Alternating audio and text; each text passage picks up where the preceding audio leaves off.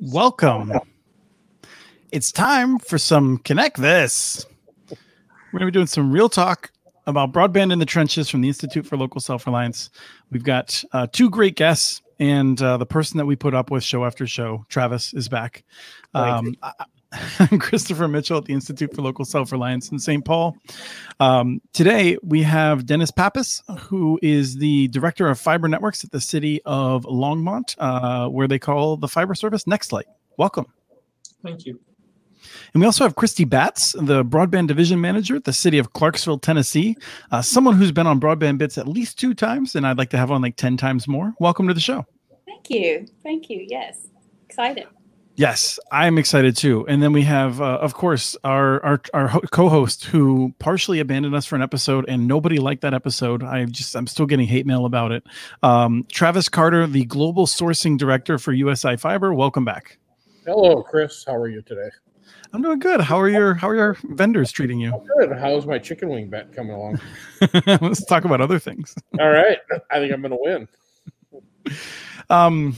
We are going to dive right into a quick game of Telecom Peekaboo, just with a photo to identify, and then we're going to get into the fun conversation about how Longmont and Clarksville built really cool networks. So let's just jump right in with this photo, and I think you have to zoom in some because this is a pretty standard macro cell. But Travis, I'm always curious, what are those little arms down below? Just if you go down just a little bit, what are we looking at there? The 2 little Omni antennas out there at the below the cell site? On the left. Yeah, I was kind of wondering that too.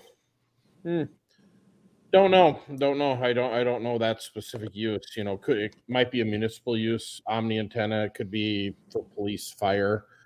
I would be surprised if it was directly related to the cell tower itself, unless it was for out of band management. What is that? Which basically on our site, so if we lose connectivity to a site, a technician can drive up to the site and connect to it, and remotely. So without having to climb up the pole.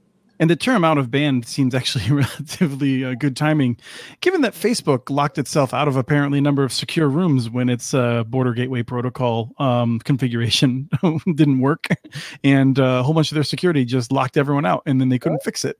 Security, voice over IP, when everything relies on the network and the network isn't there, it all fails. So, all right. Then if you scroll down a little bit more, there's another Omni, and you're calling them Omnis because I think this is another fun part of this. There's no way it's shaped; it just goes out in all directions. Yeah. But the cells up above, the way they're designed, they can actually they can be directional because you can time the signals so that they reinforce each other. Is that right? Yeah, but so if you look down, you see the 2 little round antennas too. It looks like they have some sort of backhaul up here. So I guess my basic thought is the top part is the cellular service, and these bottom 2 are probably municipal of some type. And okay. It looks like it might relay backhaul and then be some sort of access. So, actually, where was this? Was this here in Minneapolis or what? It was in Minnesota. I'm not sure where. Somewhere Rye took it. Should give him credit. Yep. And is that something public safety would use, or is something else? Yeah. You never know. The government has all kinds of fancy stuff we don't know about. So here we go. I was curious if we were going to get through the show without you talking about whatever our president's plan is for the ports, but we'll save that for the end when people have had a chance to get a drink. All right, perfect. The show really so I should say Christy and Dennis, if you have any thoughts about that, we'd like to just sort of look at a different shot of telecommunications infrastructure and try to figure out what we know about it. Well, the picture you're just showing is kind of funny. We are doing a shot that's going to go down into a small community called Del Camino, and it's going to provide about a gig broadband service to students on a free and reduced lunch program. We're going to provide service into the community center, and it'll be into the parking lot. There's a pool area there, and that's kind of the technology that we're using. That's a point-to-point shot to get out of Longmont and head east out towards the interstate. Is that a few miles, or what's the distance? It's about 5.5 miles. Okay. Yeah. That's remarkable. We were in the tribal wireless boot camp that I helped to run. We were just aiming in directional antennas at each other over about 200 yards. 5 miles seems extremely difficult to get that lined up well. We have a hop in the middle of it. Okay. So Still. Cool. So I think we should jump in. And Christy, I think you'll get to go first because your network's older. So you just want to tell us just briefly for people who aren't familiar with CDE Lightband, how you decided to get going with that and what it is? Sure. Well, CDE was originally the Clarksville Department of Electricity until we rebranded in 2007. But the electric company built a fiber network primarily for their SCADA and electric delivery management. AMI, meter management, all of those things, self-healing grids, and invested about, I think it got upwards of over $80 million in building that true fiber to the premise network. In 2006, they had gone as a referendum vote with the city for all the constituents to vote if they wanted the electric company to enter into the broadband business to help offset the costs and give some competition in the market. 73% of the voters voted for the electric company to go into the business. And so that started the path of also building a broadband delivery system off of the fiber network. So we've been in the business. We launched officially with our first customer install in January of 2008. And if we have had challenges, we've had them all in some way, shape, or form. No money,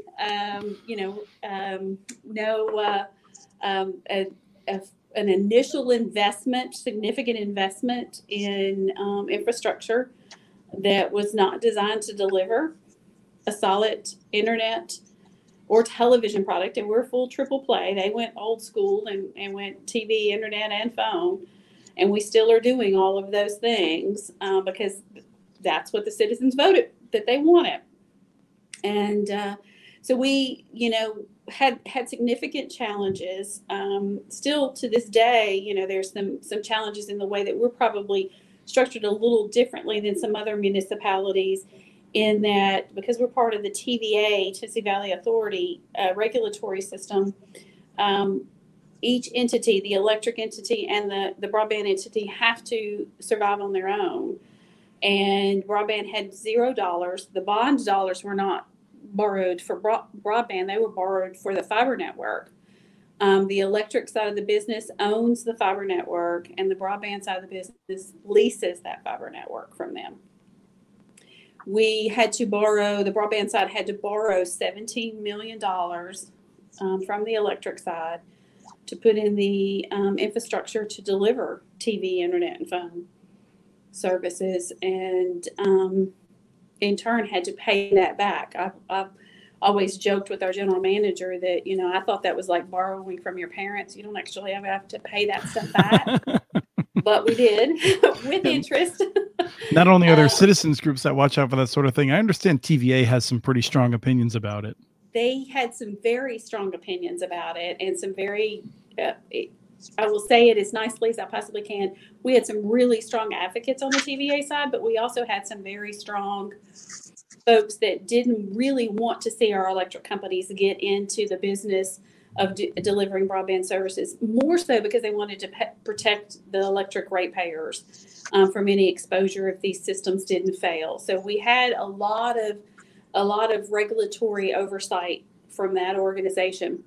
In the long run, it's paid out, and they've shifted as an organization, and they see now the value of these municipalities getting into the broadband business and what it can mean, not only with the fiber and the electric management, but what the revenues generated by broadband can do for the utility as well. So, that's something that you and I have talked about quite a bit on Broadband Bits. I'm sure we'll have a chance to talk about that again. Okay. But what's the big news? What's the there's some people who attack municipal broadband and say this thing's it's a total disaster. It'll never pay for itself. What's your situation with your debt? We are debt free. So we just this past June made our last $2.5 million payment on the $17.5 million loan. So we are operating in the black and have been since 2015, have zero debt, and are carrying our own and growing exponentially. And you're landlocked by a co-op, so you can't expand if you want to. That's right. And TVA regulatory in the state of Tennessee also does not allow us to provide services outside of our service territory. So unless they're electric customer, they don't get our broadband services. Right. Cool. Any quick questions, Travis, or should we jump into Longmont? No, I'm just always, I'm always impressed with the electric companies running their own networks because it seems so logical to me. You've got people that know how to wire and run infrastructure and hang cables, et cetera. So it seems like a natural fit. But I thought it was an interesting delineation, though, between the IP stack and the physical fiber itself, or the broadband side. So you guys actually broke those up, huh? We did, yes. Okay. Mm-hmm. Any idea what the initial logic was on that? I'm just curious, the physical infrastructure versus, I guess, just the internet service itself. Yeah, again, it was that they got very centered on that TVA thought process. The bond dollars were borrowed by the electric organization pre-broadband being in existence, and those bond dollars were used to build the fiber network. And then when it came time to build the broadband side of the business, it was, we have to keep those separated. So while we'll loan you the money to buy it all, it's yours, you run it, you manage it, you deliver off of it. And oh, by the way, I pay about $9 million a year in lease payments to the electric side of the business just to have access to the fiber. Yeah, so that works out real well for the electric side. Yeah, it does. How's and final question, Chris, then we can move on for me, is how's the TV thing working out in 2021? In 2021, it's a challenge. We have launched a streaming product. It's still in its infancy. And we're still trying to feel our way through what that can mean for us on the television side.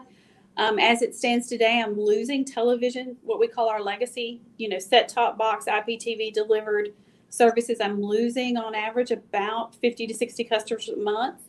Okay. Maybe 20 of those will shift over to the streaming if they're inclined to have a different, if they're new to streaming and not going straight to YouTube TV or Hulu or all of those others, they'll look at our product, but it's not a one-for-one switch over. So it's a declining business. Cool. Just like residential phone. I assume that, I assume that, are you in single-digit uptake on voice over IP service now? We are, if anything, and primarily now, we just about 3 years ago entered the hosted PBX business on the business side of the house, and that's where we're making our money and our growth on phone right now. Sure. So I have to say, I'm a big fan of Longmont. Longmont shared with me the anniversary hat. I have a challenge coin from Longmont in my desk in my office. Been out there a couple times. I haven't got to Clarksville yet, but I desperately want to. Please do. So Dennis, your story is involves also some intrigue, having multiple referenda. But what's the short version of how Longmont got into this? Well, basically, the ring that tied a lot of the power together through Longmont, Fort Collins, Estes Park, and Loveland was part of the Platte River Power Authority power grid. And then LPC, of course, was the power side, Longmont Power and Communications. I would have loved to have been here when it started. Roughly 2013 is when they issued the bond, or the bond got issued for about $45.5 million.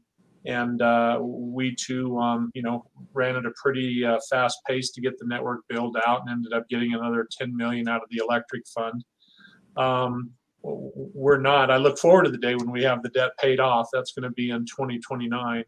And we continue to pay about $5.5 million a year in debt service right now. Unlike what CDE is doing, though, we are broken apart now we're still part of City of Longmont,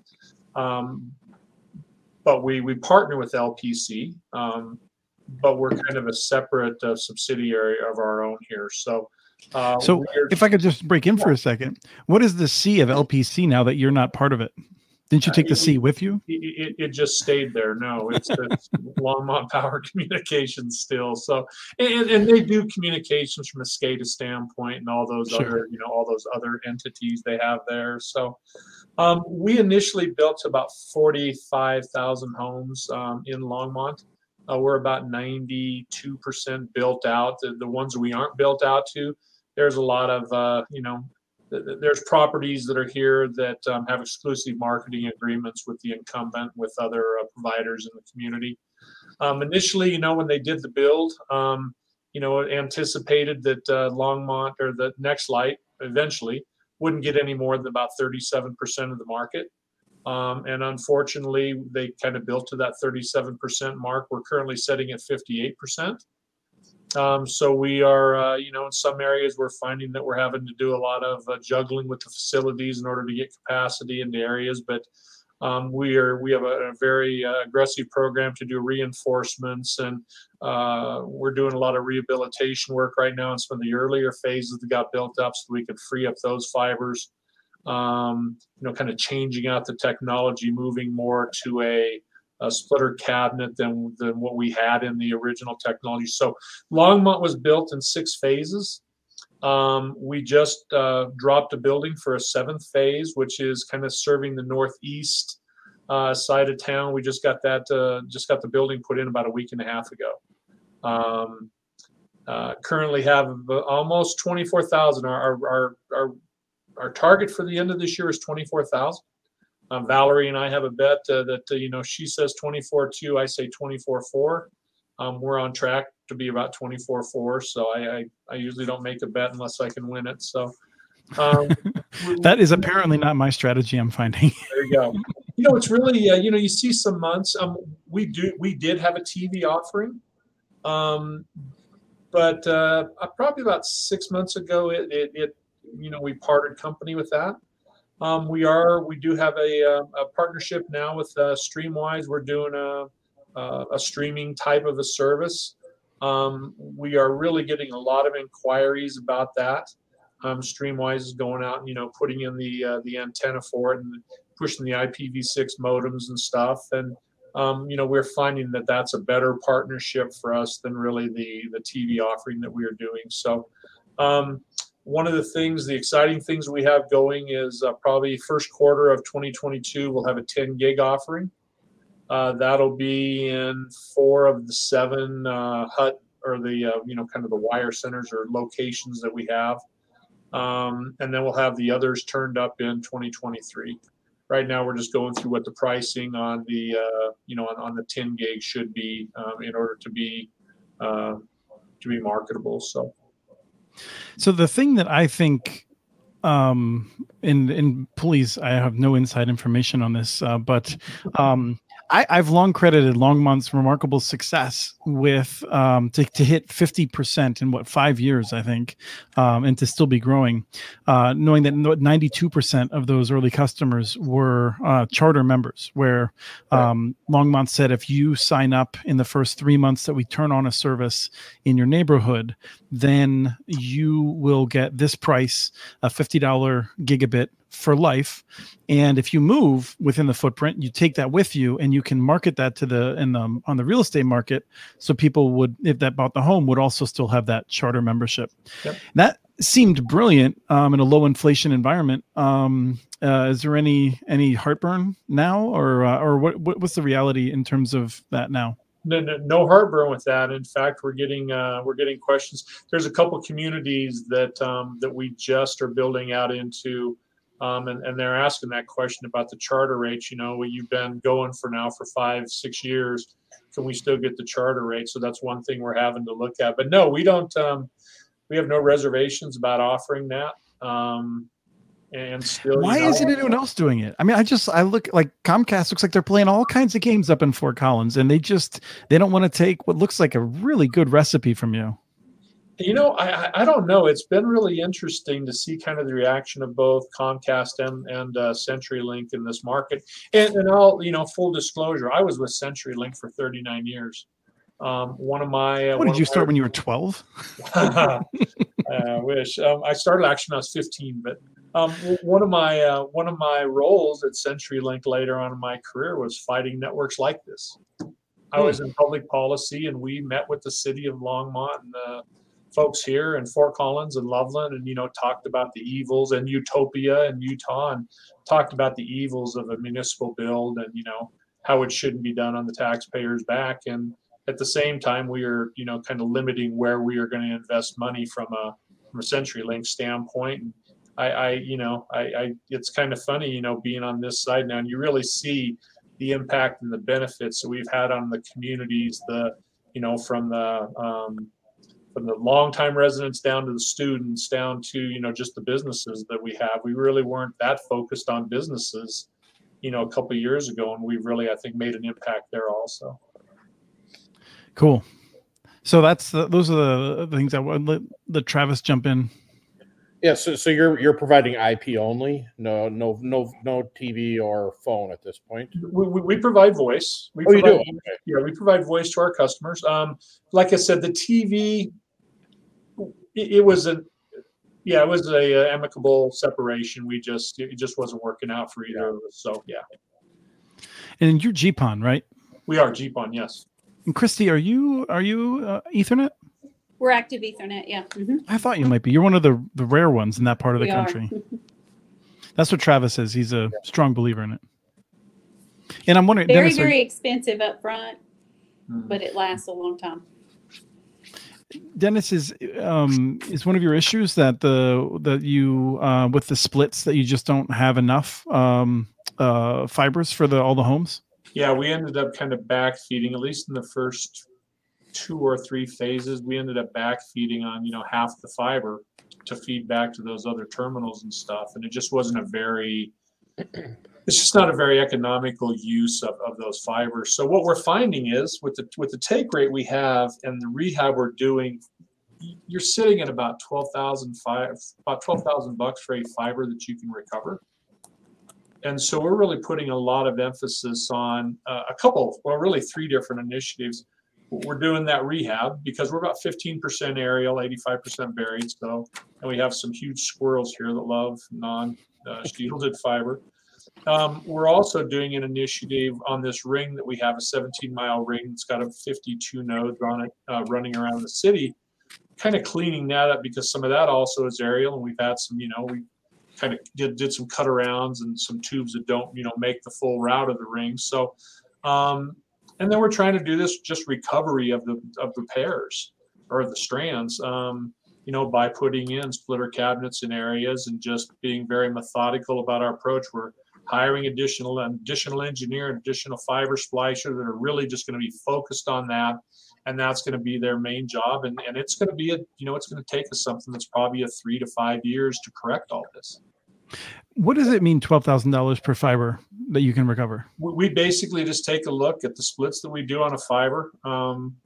We're going to a 32 split type of a deal. And if you take a look and you put 58% of that 32, and then you apply the rate to it for the services that we offer, that's kind of a ballpark number that we came up with for every strand that we recover. And that way it's kind of easy when you go in from a budget standpoint and you talk about these different initiatives, how much sense it makes to spend your time doing this because you recover the dollars on the back end of it.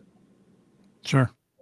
Okay, Travis, I'll stop jumping in, but I won't. Well, the question that I have, Dennis, because it's what we've struggled with, and I don't know, Christy, if you have some thoughts on this, is what is your maximum penetration rate? Because we, year over year, like we're similar to you, we call our builds phases.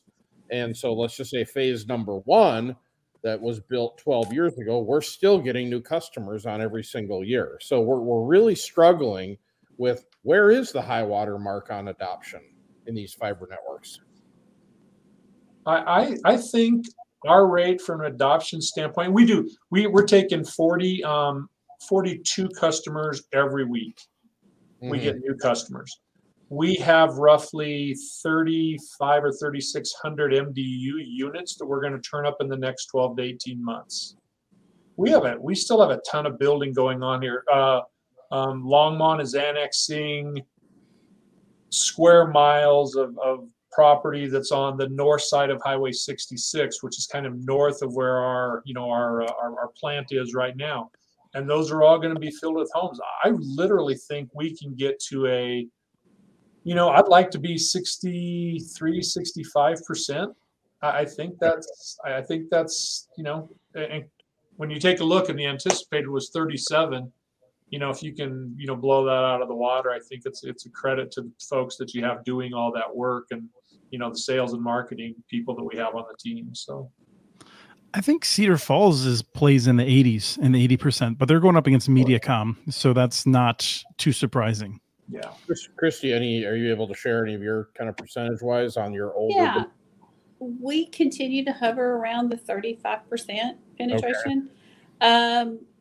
Part of our challenge is we're not only a university market, we have a state university here, but we're also a military market. Okay. We'll do average 750 new connects a month, and have done that consistently through, month after month after month for years. But we'll also disconnect 650. So it's a high churn market, and it will always be. It's been that way, for as long as I've been in this market, and I don't see that changing. So that 35%, 40% range is probably about the best we're ever going to hope for, but simply because of the volatility of the market. And that was one of the reasons you went into this, right? Because you couldn't roll a truck for all those electricity disconnects all the time. Is that right? Correct. That's the first thing we did out of the AMI piece of the fiber, was replace all of the meters with fiber read and now wirelessly read collectors that saved us all those truck rolls. So you moved away from the fiber read collectors. We did. We have fiber run to collectors, and then most all the meters now, we're in the process of switching most of those out, but most all of those meters now are being read wirelessly. And we are just starting AMI in Longmont. Is that because the meters, it's easier to get the wireless versions versus fiber versions? Because it is. A fiber attached home is relatively rare compared, because even in Minneapolis, where we've got a pretty solid footprint, we still have all wireless readers. Yes. The city has. And that's it. Absolutely. Yeah. And you've got less of a maintenance issue too with that fiber drop. It's not as big a deal if there's something that happens with that fiber drop, whether it's underground or overhead. And a huge portion of our market is overhead. But you've got less of a challenge for maintenance on that fiber drop. Obviously if you don't have to worry about that to read a meter, but then you can offset some of that cost on that maintenance if you're also getting ancillary services out of it, such as the internet and the TV services. Travis, any other questions, or should I jump into my pot of questions? Keep rolling, buddy. Keep rolling. So, one of the things that I know Longmont's doing is you mentioned you're already doing some of the income qualified. You're working with local folks to raise money to help subsidize the bills of folks who can't afford it. Tell us a little bit about that. We have a program that's called Share the Next Light, and I'll look at my rates here so I get it right. I believe that we're at a Sharing the Next Light. We had 76 subscribers on that, which provides them 100 megabits symmetrical. With the EBB program that's out there right now, we have a number of customers who have taken advantage of that. That's EBBP program. I think we have 400 or so customers on that program right now. And we were at a 25-25 for the minimum rates that we would provide, and we bumped that up to 100 and 100. And Christy, are you also taking advantage of the EBB or helping your customers to take advantage of it? We haven't gotten into that business, quite honestly. And part of that is we've got lots of things that TVA is doing in the market on the electric side. where they've helped customers with the electric side of the house to pay their bills. And we've really not delved into that on the broadband side. Let's talk a little bit more about the electricity then, because I love hearing this. When was the last time that the ratepayers in Clarksville paid for a new substation? They haven't in about 10 years. So yes, we've actually done, a new substation around here costs about $6 million. And we've built 3 new ones out of cash that broadband has provided. That is just, it's really quite remarkable. There was a question from Rye, my colleague, asking if it would make sense with that arrangement. Like, broadband customers are putting a lot of money in the electric department. Would it ever make sense for the broadband system to buy, that fiber or have a different arrangement? Or is it just, it's so good for the electric department that you would make that available? It probably would at some point make sense for the broadband side as my cash continues to grow, and as we continue to be more successful. However, I don't see it ever happening because that $9+ million, which is only going to continue to grow as our customer base grows and as they increase rental rates on the fiber, that's never going to happen because they need that cash coming in. One of the things that we've also been able to do is offset. They haven't had a rate increase on the electric rates in over 10 years because because of that cash coming over. And this has been a time where electric utilities have been increasing rates. I know my investor-owned utility has. So yeah, that's pretty remarkable. Christy, I want to ask you one other thing, which is that you worked previously with also a private company that opposed municipal networks. What was your experience at the time? And was that were you at all concerned about coming over here to work in this enterprise?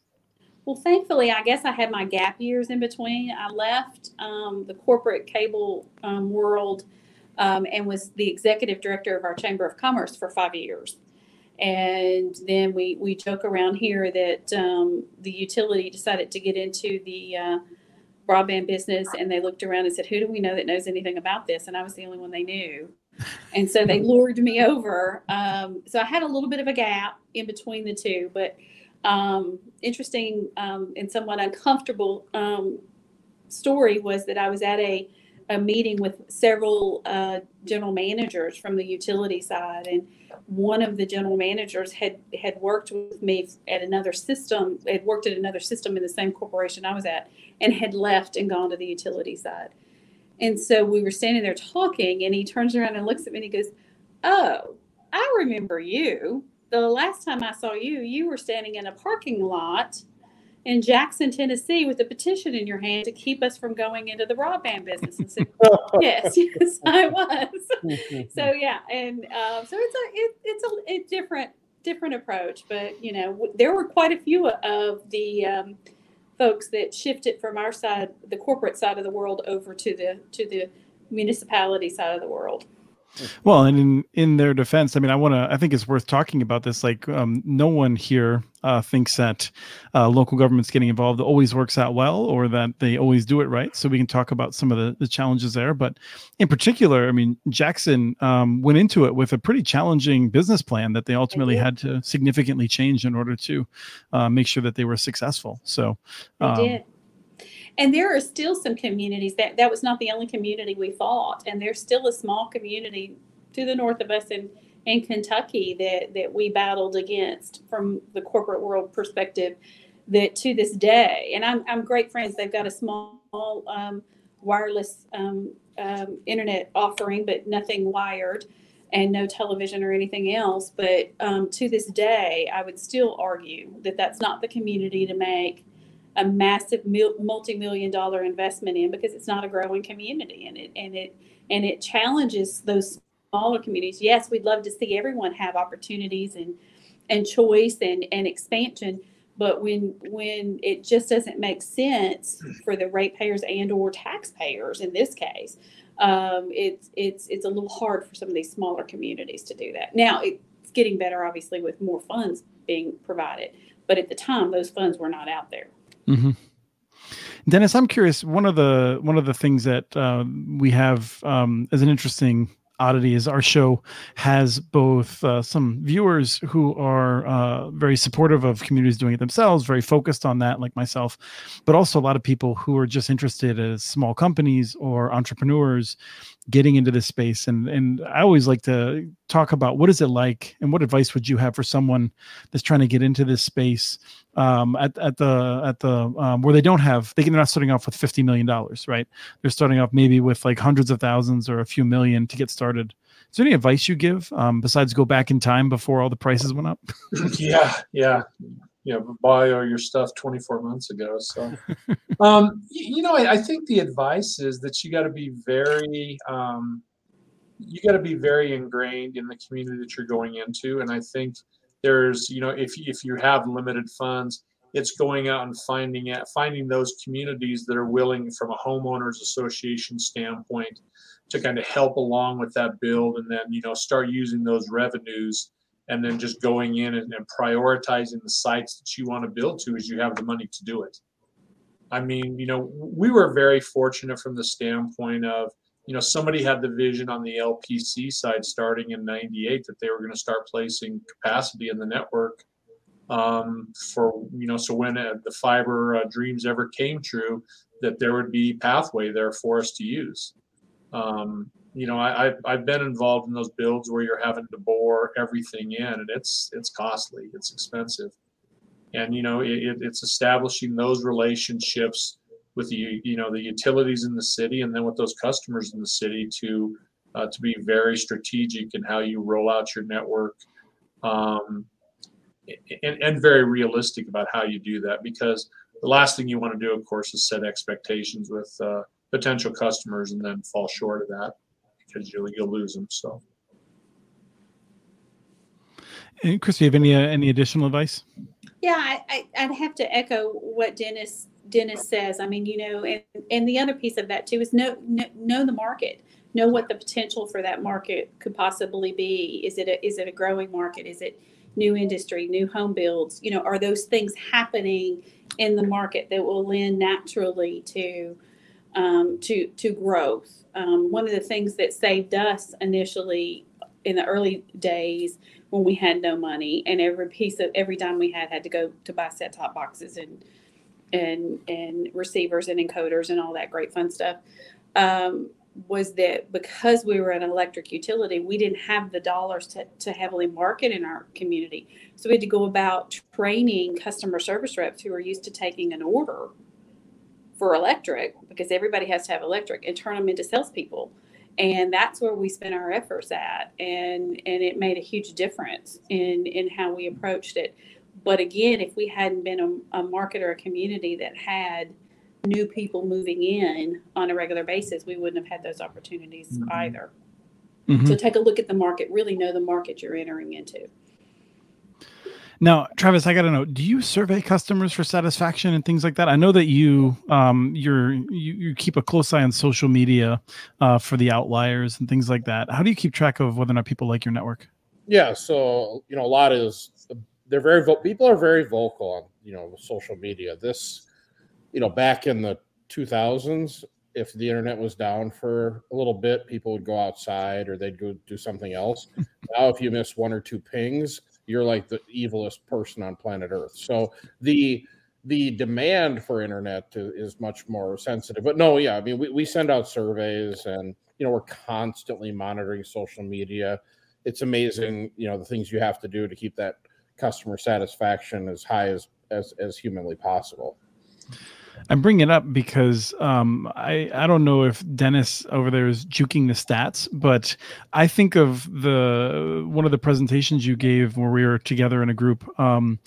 You had, I always think of it, and this might be a little distasteful for some, but I think of it as Saddam Hussein numbers for very satisfied, which just seems suspicious. Yeah. What are your surveys showing? Well over. I don't have it in front of me here. Well over 90% we were satisfied customers, and 92% of that number was very satisfied. I mean, it's really it's been very refreshing being here. I was talking to one of the CSRs, and they went across the street to eat. I think there's a Chipotle over there that they went to eat at, and a person standing in line with them said, "Oh, you work for Nextlight?" "Yeah." And they said, "We love your service. Let us buy your lunch." That just never happened in the world that I was kind of raised in, to where that happened. I mean, people love the service, and they love it because we're local, right? They call, they're getting a person that lives in the community. We're out there that day, if not early the next day. Our techs are all homegrown, people that haven't worked in the industry, so they don't have all that preconceived notion about, oh, we used to do it this way there, types of things. I mean, we have, techs that worked in the oil field, and we're plumbers, and we're garage door repair guys, and they've just all as a team kind of moved along and advanced in their knowledge and stuff. And the community, I mean, the community loves the power side, and they love the broadband side of it. But you're right. I mean, if they're out of service, if we have anything that goes on for an hour, and a squirrel chew or anything, they jump on the internet and they start talking about it. So, they're not shy either, I'll tell you that. They're not. They are not. And we have to be, we're very reactive, and we're very quick in how we react to that. At the same time, if we have a planned outage, we do it in a maintenance window. We had an initiative where myself and 3 of the other CSRs called 500 customers and said, "Hey, we're going to be out from this time to this time. Your outage is probably going to be 15 to 20 minutes. We got to repair this section that had squirrel damage." Out of those 500 customers, we received calls back after the fact, I believe, from 2. So we really do. I think we take care. We take care of the customers, like that they're our last ones that we have, and when we go above and beyond to provide them service. I mean, if they have questions about, I just bought a Peloton bike and I want to try to incorporate this into my network at the house, our TSRs take the time to talk them through that. What is a TSR? So we have CSRs that kind of take the orders for us. The TSRs are the technical service reps. They are, I would equate them to a NOC tech. And oh, by the way, when we do start with our 10 gig offering, we're going to open up a full-blown NOC that's going to have, tier 1 through tier 3 support, 24/7, all that good stuff. Wow. Yeah. I wish y'all got colder. I'd consider moving down there. Too warm. Too warm. Yeah.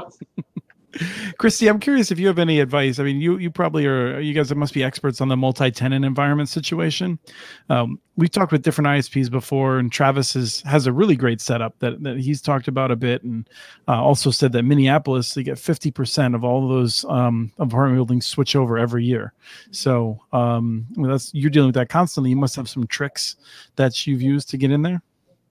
Well, the interesting thing in our market, because of who we compete against, and because so many of so much of our market's new build too. We have lots of new subdivisions coming up. I mean, it's not unheard of for us to have multiple subdivisions with 1,000 to 1,200 new homes available annually, and they're selling like crazy. But we're first in because when we run the power in, we're running the fiber in right along with the power, and the other providers in the market are not as fast to do that. We've also worked really, really hard with our home builders associations and our realtor associations and our property managers for new build MDUs, and in a lot of cases, without agreements, without exclusivities or anything else, they're only wiring for us. And so we're in there, and it's in there from day one, and it's about relationship building at that point. And then we, talking about customer service satisfaction, in addition to the heavy churn that we have leaving our market annually, we also have a lot of churn of them moving around in our market. So they get stationed here, they move into the market, they're not sure where they want to live, they're not sure what school systems they want to be in.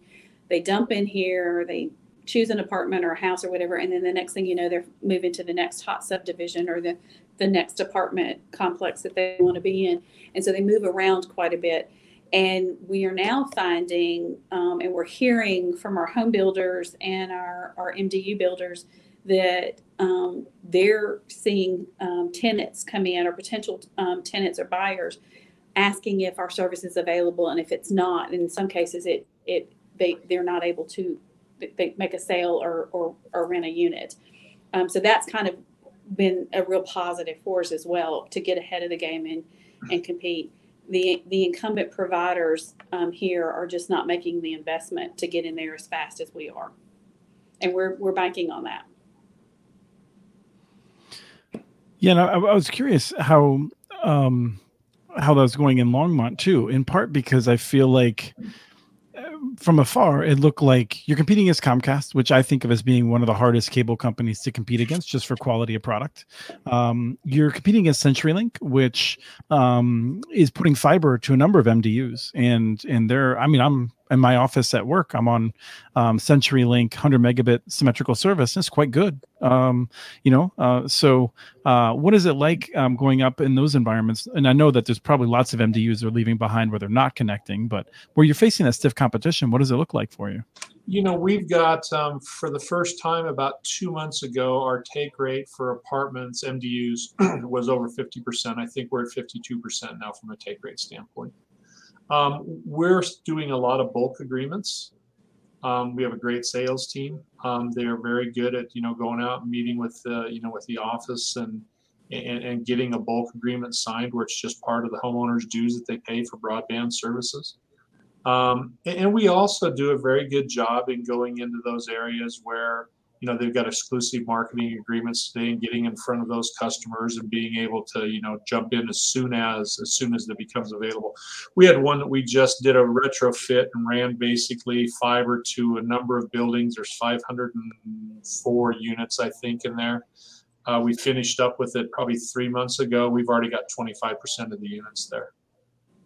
So again, we're, the one product that concerns me, and we're trying to figure this out. CenturyLink has CenturyLink on. When you open up your computer, when you move into a new apartment, this walled garden pops up, says welcome. And you can go in, just use your credit card, sign up for it, hit the button, and, it turns it on for you. We need to figure out from an MDU standpoint on how we do that. We're doing ONT leave behinds right now in all the units that we wire to going forward. So we'll have that capability. We just have to figure out how we kind of put ourselves first in the line when they open up that computer, that we come up first. So.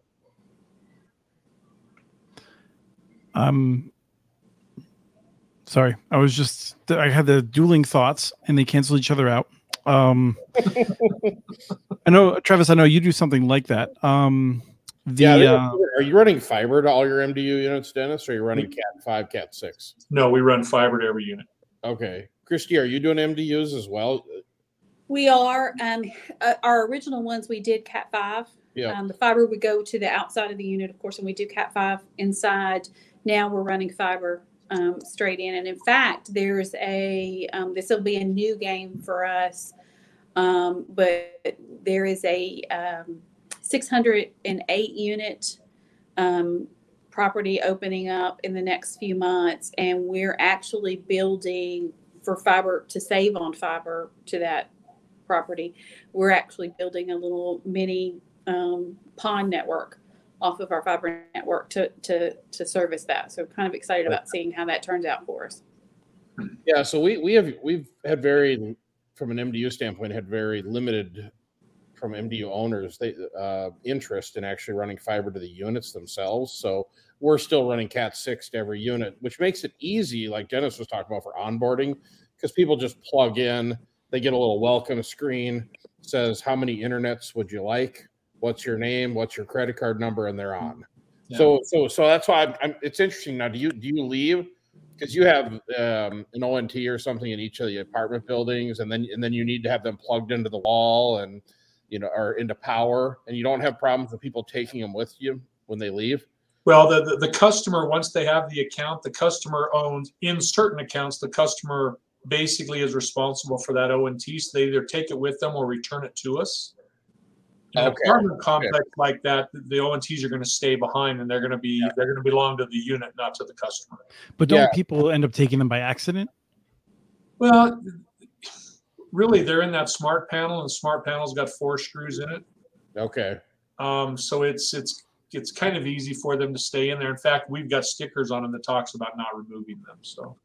Well, Travis, I thought you had a little device you bolted on the wall that did Wi-Fi too that they could sign up. Yeah, no, that's been our new play, because what we've learned is there's a little bit of a flaw sort of in our piece where if somebody doesn't have their own router, now they have to go through a whole router procurement process. So we've gone to kind of copied it from Amazon. If you order a router, we drop it off in 30 minutes and you're on. But so we've gone with some in-wall routers in a couple buildings. We've got about 1,500 or 2,000 deployed just to test that, where there's just an SSID you can connect to and you're on. Because a lot of people just come in with their phones, tablets, and laptops, and they're it's just an access point and they're on.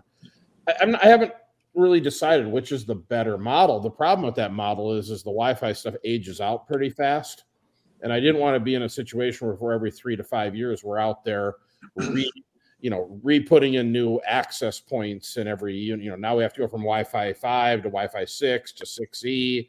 It just got to be. So I think I might scrap the whole idea and just go back to just a wall jack that you plug into and you're on. Yeah, we just started about 3 months ago with IPv6. Okay. And we have about 700 of those. I think between 700 and 800 of those units in place already. Okay. There's a program where Calix is doing a kind of a buyback on 844s, and we may participate in that and try to do some swap outs and stuff. But we wanted to have that newest technology available anywhere from those small apartments to a 3 or 3,500 square foot home. So sure. Now I remembered when I blanked, when I just looked like I was, we always, in my house, we always say zoner. And it was, Travis doesn't have this problem because he's wakes up to a new challenge every morning as he's expanding his network by ever greater numbers each year. But Dennis and Christy, when you get to the point where most of the problems have been solved, you can tell me I'm wrong about that, but is it still exciting to do this work? I mean, you're just sort of filling in some gaps here and there. Like what keeps the blood pumping? Do you miss the old days where things would fall apart overnight? Dennis, do you want to take that first? Okay, I'll take it.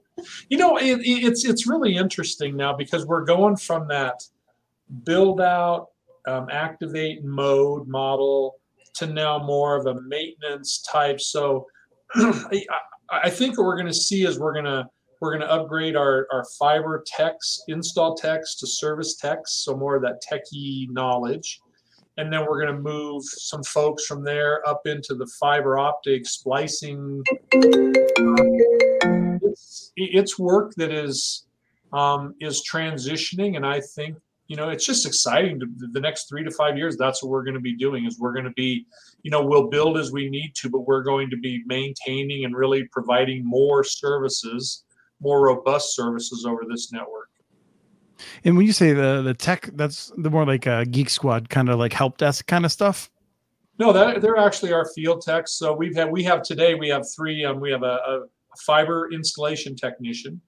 Then we have a service technician, and they're more advanced. They can get in and do move jumpers around into the huts and stuff. And then we have the actual fiber splicers that do all of our maintenance. And then as they need to get involved in cuts, they do that. So. No, those are the technicians that I'm talking about. And those are the ones that we want to try to, we have 5 fiber installation techs today. And I think maybe in 2 years, we may only have 2 or 3 because I think we're going to see that activity. We're on a 6% growth rate right now. I think it's going to stay 6% probably through 23, but then I think we're going to see a little bit of a drop off.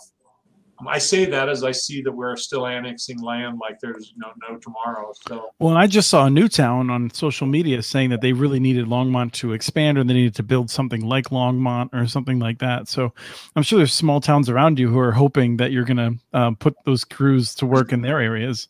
Well, it's interesting you talk about that, because there are some communities that are east of the interstate, and my thinking is, well, we have a DOS scrubber that we just invested a lot of money in. We've got all of this back office. We have these technicians. Why would the smaller communities around us have to invest in all this back office when we could provide them transport? They could ship all their traffic through us. We take their orders, we do their dispatching, we would scrub all prevent the DOS attacks, do all that. So, kind of long range, that's what that's where my head's at, is thinking, how can we use our network to advantage the others that are building around us, so they don't have to invest those dollars. They don't have to recreate the wheel. They don't have to go through the headaches that we went through. So, Christy, if you can remember back to the days when you had problems to solve, do you miss those days? Yesterday, it's still a challenge. It's still something I love doing every single day. I think that the difference with us now is keeping a pace of the next thing that the consumer is going to be looking for. What do they want to do with our network? How much are they going to push it? And being, like I said, in a university and military market, they'll push the limits of the network. They'll make us work. If we're going to deliver a minimum of 250 meg services residentially and up to a gig, they're going to speed test that stuff every 5 minutes to make sure they're 250 to a gig, and looking at what their challenge, what they're going to challenge us to do, and then building our partnerships with our enterprise customers as well. We not only service all the internet bandwidth for the university, but we're partnering directly with them about what they can do next with it, what they can do for distance learning, and how they can expand on what they're doing on the university campus. We service all of the school system buildings in our community and provide all the bandwidth for them, responding quickly for them. For example, last school year when they did almost immediately everyone virtual overnight, how do we support those? How do we support the school itself? How do we manage the bandwidth? They were in day 3 of school starting, and they called and said, we don't have enough bandwidth. Can you move us from 10 gig to 20 gig? And we said yes. And within 30 minutes, we had them changed over and added 20 gig capacity. But you charged them 300% more, I hope. Oh, absolutely. Absolutely. We entered into this new school year with them, and we have spent the entire summer upgrading every one of the schools from a 1 gig connection to a 10 gig connection, as far as their point-to-point connections. And then the main feed going into them is now 40 gig. So keeping a pace of what our enterprise customers are going to be asking from us, and making sure the network's there to handle it. And that's the challenge every single day. And then figuring out what you do with a bunch of aging out video equipment when you have no more video customers. And for people who are reading the transcript later, that was definitely sarcasm regarding the price hike on the schools. Yes. Sort of. Travis, as we're running out, do you have any last questions? Well, one thing that sticks in my mind is you guys are bound geographically about how big your network can get. Is that correct? I certainly am. Well, Christy's bound by law, but Dennis is not. Okay. So I'm pushing the boundaries a little bit with this Del Camino build that we did, but the school district was in a jam. They had a partner that backed out on them on the last minute. They had to get the dollars spent by the end of this year, and we were kind of there and said, hey, how can we help you out of it? Okay. Yeah, when the school district's called the St. Vrain Valley School District, then you get a sense that its boundaries might not be perfectly aligned with the cities. Not even close. Hey, we got a question from Tom here. He said, Dennis, how does the rollout of 10 gig require more technical service agents to support? Well, so if I'm a customer and I'm talking about, again, in my old life, we used to bring people in. We had the Starship deck at our company, and you'd bring all these big customers in, and you'd show them all the flashing lights, and that impressed them. we're going to have an SLA with the 10 gig offering. We are going That's a service level agreement. Service level agreement. I'm sorry, I'm talking in acronyms again. And if I'm a customer, I'm going to want to come and see what your NOC looks like. And right now, our NOC looks like a call center closet. It's pretty small, and we're kind of jammed in there on top of each other. And I want to give them and show them that we how we monitor the network, and I want to have the big screen TVs that do 24/7 monitoring, and show what our scrubbers are doing and all that. So in order to do that, in order to staff it 24/7, we're going to have to grow a little bit, and that's the reason why we're going to get some new space, and we're going to officially declare that we have a NOC and the tier 1, tier 2, and tier 3 titles, and what each of those titles and levels is responsible for. Okay, interesting. So yeah, have you guys thought about 2.5 gig though as your next logical jumping point in capacity? And the reason I ask is we've been running 10 gig for years, but there's not a lot of CPEs or home devices or home routers that support it. Actually, there's none.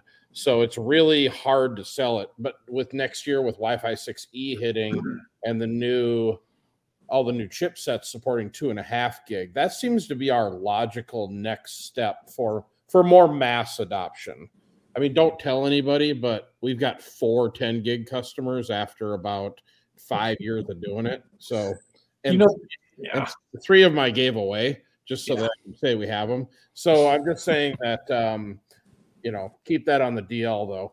But it's not a popular. It's going from 1 gig to 10 is a tough jump. Yeah, that's why I'm curious what you guys. I'm going 1 to 2.5. I just got something from the sales team today, in fact, that we're looking at pricing, and we've got a 2 gig and a 10 gig. So we just don't know. I mean, a community that's north of us, they're in the middle of their build out, and they've got 10 gig customers. They have one that's a trader, and they have 9 that are gamers. Yeah. So you just don't know what the demand's going to be for it. I think if you have it priced right, I think you run some risk if you have a price too low that you're going to have a capacity issue eventually. Yeah, we just had problems with routers and then doing 10 gig handoff to customers. Customers just did not have equipment. Yeah. That. Christy, I'm curious if you're looking at that also. I mean, I feel like one of the smartest things the cable companies are starting to do is advertise 1,200, megabits a second or whatever, just so they can say they're faster than a gig, even though we all know that the experience is nothing like having an actual fiber connection. Yeah. Well, we offer, of course, the 10 gig, and obviously beyond that, based on what I just told you with the school system, but we keep that at the enterprise level for a business customer. We don't do anything like that for the residential side, and we're in the process with equipment in our lab right now and looking at pricing points for a 2 gig to 2.5 gig, offering on the residential side, but haven't gotten there yet. So. Yeah, okay. What we're doing is we're putting what's called a multi-gig switch in at the home, so we can do 1, 2.5, 5, and 10. But we're only going to really offer the 2.5. Now, I'm with you, Christy. On the business side, we do 10 gig all day long because there's enterprise 10 gig handoff equipment available, but you're just not going to put a $10,000 router in somebody's home. Like some of the others, we had it for several years. We offered 10 gig for several years and had no takers on it until we closed the deal with the school system. We had one customer for the longest time, and that was our own electric company, and I sold it back to them so I could get some of my money back. Hopefully you charge them $9 million a year. So. Yeah, another question John just posted as there are nowadays there's a few corner cases where there is some 10 gig equipment out there. It's just tough to explain this to the average home internet user. I guess I'm talking about kind of the mass adoption. There will be these corner cases, but I really think 2.5 gig, because cable also talks about having 2 gig, so we'll have 2.5 symmetrical, and with another shout out to the prior FCC administration with the opening up of the 6 gig frequency. I like to get that in every show. Is with Wi-Fi 6E coming, it's going to be an absolute game changer on the Wi-Fi arena. So that paired with 2.5 gig is a very attractive next step in the evolution of the fiber to the home networks. I just want to note that I love what the previous FCC did in terms of the tribal priority window. I'm very happy to give credit where credit is due. I'm not at all thin-skinned about it, Travis. Okay, I just want to make sure in mind, that's the entire 6 gigahertz spectrum, Chris. Can you believe it? Well, and AT&T is suing to try and force them to take it back. You're following that, I hope. No, that's why I have you to monitor the government. I don't speak all that language. So Travis opened my eyes to something really important, which is that there are vendors who are trying to ship their gear to people like you all to say like, hey, we do this sort of stuff. You should check it out. And I just want to note that I'm not at all averse to product placement. Usually I have my my mug from Vetro Fiber Map folks. I got the hat here from Longmont. I got I'm just saying I'm willing to test out some 10 gig stuff in our home office because Travis is about to wire it. I mean at the office at work because Travis is about to wire it with a connection. So here's our someone wants to send me something, Here's Chris and I's relationship. If you have any tchotchkes at work that you want to bring over when you come over and hang out, we like stuff. I ran into one of Travis's guys in a cafe, and I loved the shirt. And I was like, Travis, can I get one of those sweatshirts? He's like, oh yeah, for sure. That was like 2.5 years ago. Yeah, and I hear about it every week. So, hey, it'd be good maybe to get the input from Dennis and Christy on our bet, Chris, and see if we have a few. Okay. So here's the bet.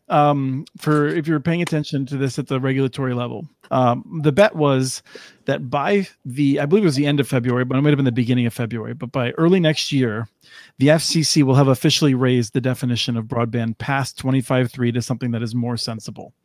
Do you think we're gonna hit that timing?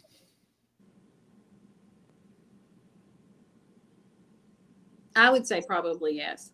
Ooh. Christy, chicken wings. You want to bet?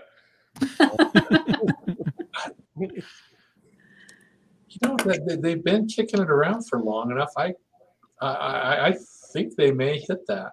I don't know if they can anymore, given how long it'll take to confirm the next commissioner. I feel like I've already lost the bet because they need a 3-2 vote on it, and they need to have a proceeding. So I feel like I'm afraid I might have lost it already, and we're just now. I might have had free chicken wings in both Colorado and Tennessee coming up. That's right. Yeah. Well, I do. As we're rounding out, we're gonna be wrapping up here in a second, and I have to warn both you. Now that you've been on the show with Travis, he might show up in one of the fanciest motorhomes you've ever seen. To come inspect your network. So perfect.